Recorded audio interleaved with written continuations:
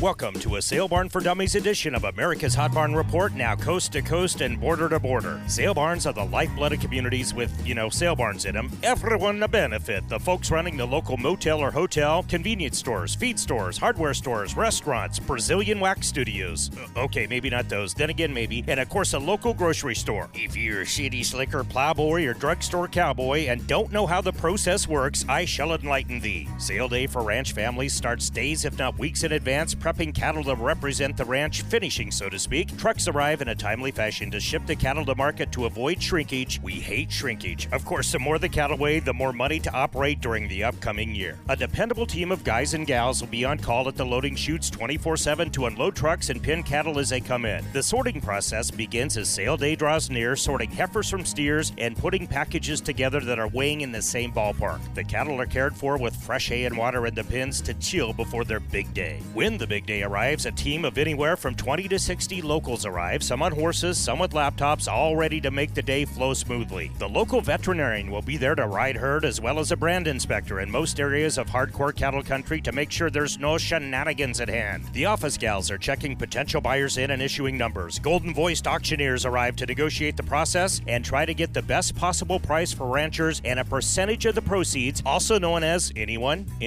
commission, will go back to the sale barn to issue paychecks, buy feed, and keep the business profitable. Hopefully. Sale time starts with the barn proprietor or sometimes the auctioneer prepping potential buyers both in the seats and online. Ring men or women are in place to jockey cattle through the ring and take bids from buyers in the crowd who have traveled great distances to purchase the fruits of the rancher's labor. A team of skilled pin riders and cattle pushers bring cattle from the back pens to the ring to be sold, then back to be fed and watered, then loaded and shipped to their new home.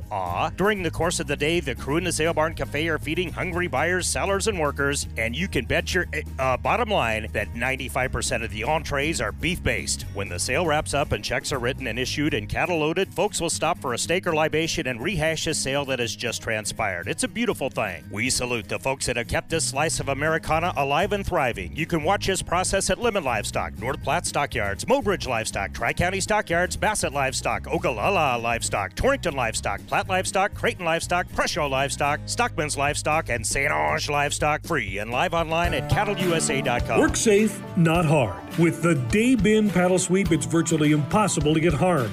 And talk about performance, the Day Sweep can handle an avalanche of grain as the flexible rubber paddles move the grain gently to the pump, used by large cooperatives and farms alike for safety, value, and quality, with virtually no grain left in the bin.